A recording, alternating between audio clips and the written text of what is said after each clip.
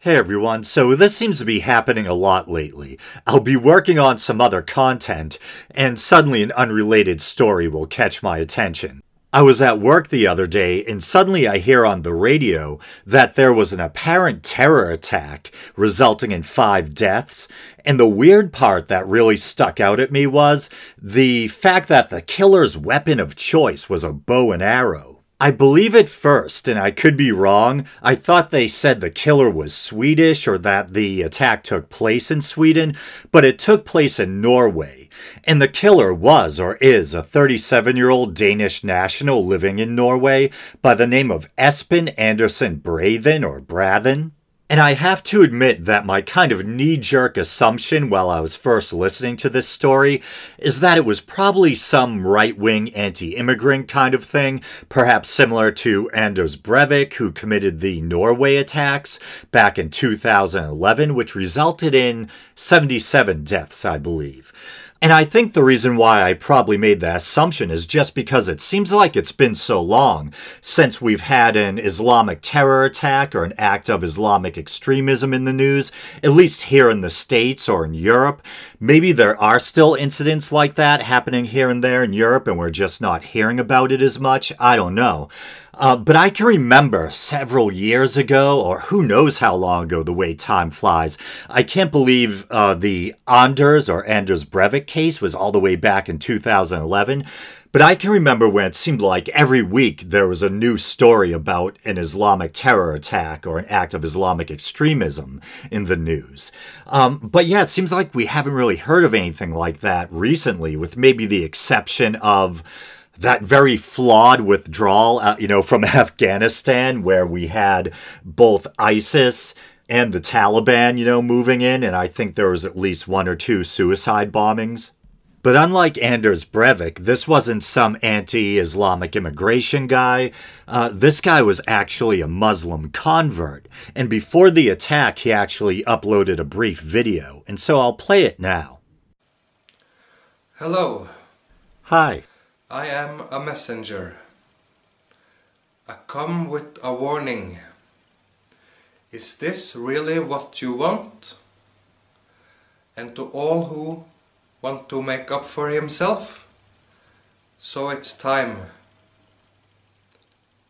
Bear witness that I am a Muslim. Yeah, so a very strange and awkward little video, and I also found it rather vague.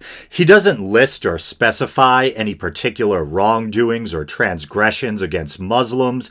He just says, "Is this what you want?" I imagine referring to the attack he's about to carry out, as if the attack was intended to be some sort of punishment or retributive act for the perceived mistreatment of Muslims by Western powers, etc.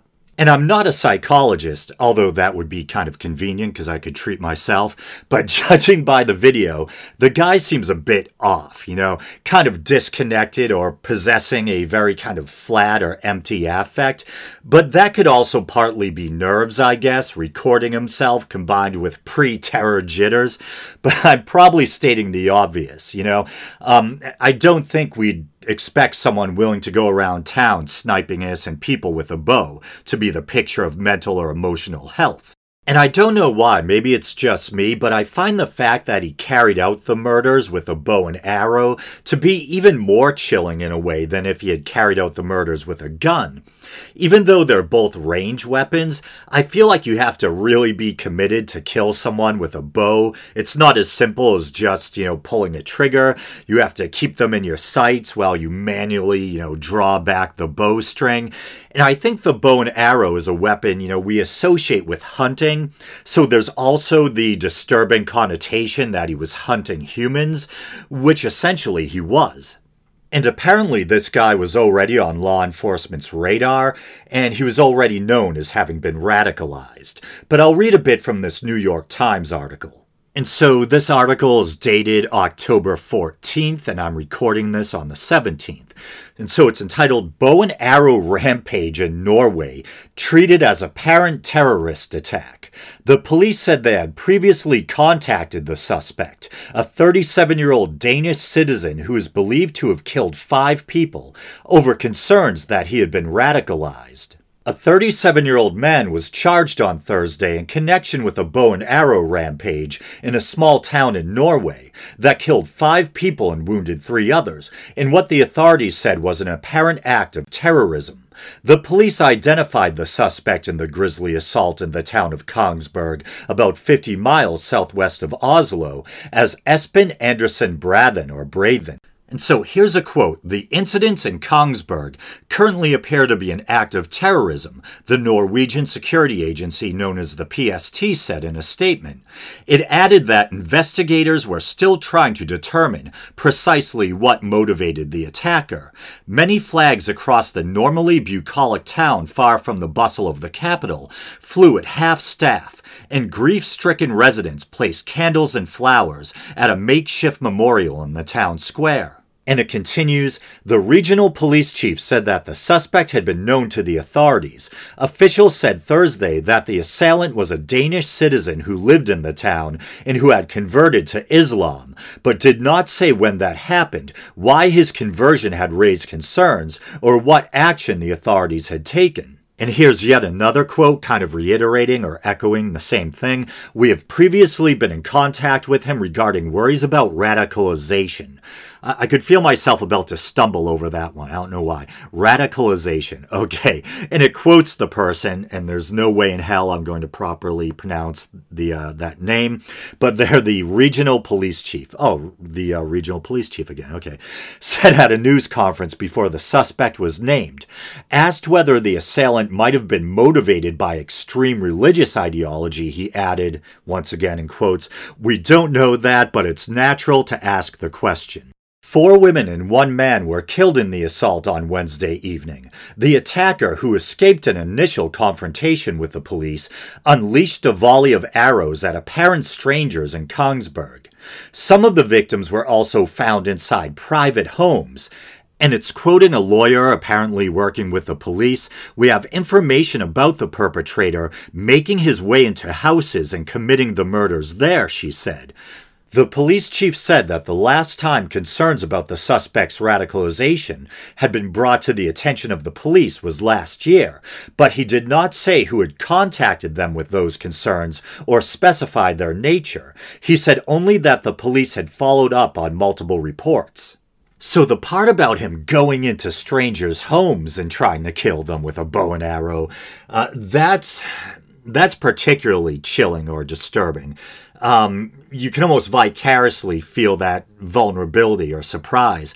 Imagine you're, in what you think is the safety of your own home, and all of a sudden some madman breaks in and starts launching arrows at you. Absolutely crazy. It reminds me of a recent story here in the States about a mentally ill vet who broke into a house and killed a family, including, as disturbing as it is, an infant. Here's a bit I copy and pasted from an NPR article about that story. Investigators say when they captured Marine veteran Brian Riley outside the Lakeland, Florida home, where he allegedly killed a couple, their 3-month-old son, and the boy's grandmother, he told them, "You know why I did this," but they say they don't, and in fact may never know why Riley launched an attack against a family he had no known connection with, except that he may have been mentally ill. Riley's girlfriend told investigators that he had been saying he could communicate directly with God. And if I'm not mistaken, I thought I heard that he was under the delusion that there was a young girl who needed saving, who was living in that house, but I don't even know if that girl actually exists, and even if she did, she had nothing to do with the people in that house. It was just part of his mental illness, his delusion. And let's say, for the sake of argument, there was someone in there, a child who needed saving. Dude, you murdered a 3-month-old baby. Kind of lose the moral high ground there. And I don't want to get into it too much because my family probably doesn't want me talking about it. But I have an older sibling who wrestles with mental illness, schizophrenia.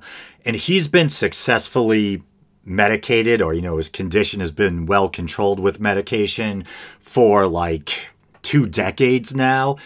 And then recently his doctors started messing with his medications and he's gone full-blown psychotic or schizophrenic again, and he's having delusions that God is telling him to do things like pull the fire alarm in his apartment building, which he has done 4 times, and so shit's getting crazy, literally. And yeah, it's stressful. Oh, man.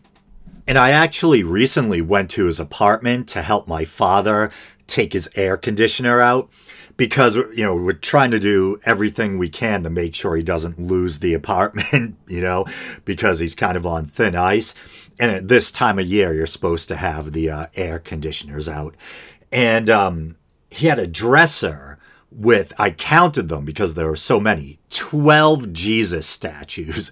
And we were both raised Catholic. I, of course, am now atheist, agnostic atheist or whatever. But he's probably the most devout out of my whole family. And it's kind of like the gory Catholic Jesus too, with the eyes, looking up and the blood and everything. Just like, ever since I was a little kid, I wasn't familiar with the term then. I don't even know if it existed, but uncanny valley. I think, kind of gory Catholic crucifixes and statues, etc., have always given me that kind of uncanny valley feeling. They just kind of make my skin crawl. And I remember being a kid, I used to not want to go into my parents' room, especially at night, because there was something about the bloody Jesus on the cross, or a bust of Jesus with the thorns and the blood, going into a dark, shadowy room at night and seeing that stuff in there, But anyway, back to the story at hand. And it's funny, I mentioned Anders Breivik earlier, and this New York Times article mentions that case as well. It says of this recent, the bow and arrow attack, that it was the worst mass killing in Norway since 2011, when a far-right extremist killed 77 people, and that would be Anders Breivik, most of them teenagers at a camp. And so I found some interesting tidbits in a New York Post article. And keep in mind, I think it's changed to some degree. I think the consensus is that the New York Post does cover a lot of valid news stories and reports on them properly. They have actual journalists or reporters working for them. But it also has a reputation for being somewhat of a tabloid paper and for being biased to, towards the right or whatever. So keep all that in mind. But I thought it was interesting. It says the man's neighbors told the Norwegian outlet they had observed Breithen, however you pronounce it, who reportedly engaged in a quote-unquote brutal fighting style of martial arts, training with weapons in his garden. National broadcaster NRK reported that the suspect had been convicted of burglary and bought small quantities of hash in 2012. Well, can't fault him for buying hash. Anyway, that's according to the Telegraph. Breithen was also, and I don't even know if either of those pronunciations are accurate. I wonder if longtime friend and listener Tim Danaher is listening. He might know what the proper pronunciation is. But Breithen also was banned from visiting his parents after seriously threatening them, according to the outlet, which cited the Aftenposten. Aftenposten? Is that it? Anyway. And also reported here, it says witnesses saw lifeless people, heard intense howls and screams, and saw people running for their lives in the streets. And I guess at least one of the people wounded was an off-duty police officer, and when police responded, when they showed up on the scene, they were also shot at with arrows, so just crazy stuff. It's like if Rambo was a Muslim convert. Anyway, probably shouldn't be joking, but that's how we get through this stuff. But I think, in closing, an important question to ask is this just a mentally ill or emotionally unstable guy who converted to Islam and decided on his own to wage jihad? Or was he quote-unquote radicalized by the leaders or fellow congregants at the mosque or Islamic center he was attending? Both articles I read from use the word radicalized, but was he self-radicalized or radicalized by others, If he was radicalized by others, then hopefully the authorities investigate investigate who radicalized him, and do something about it.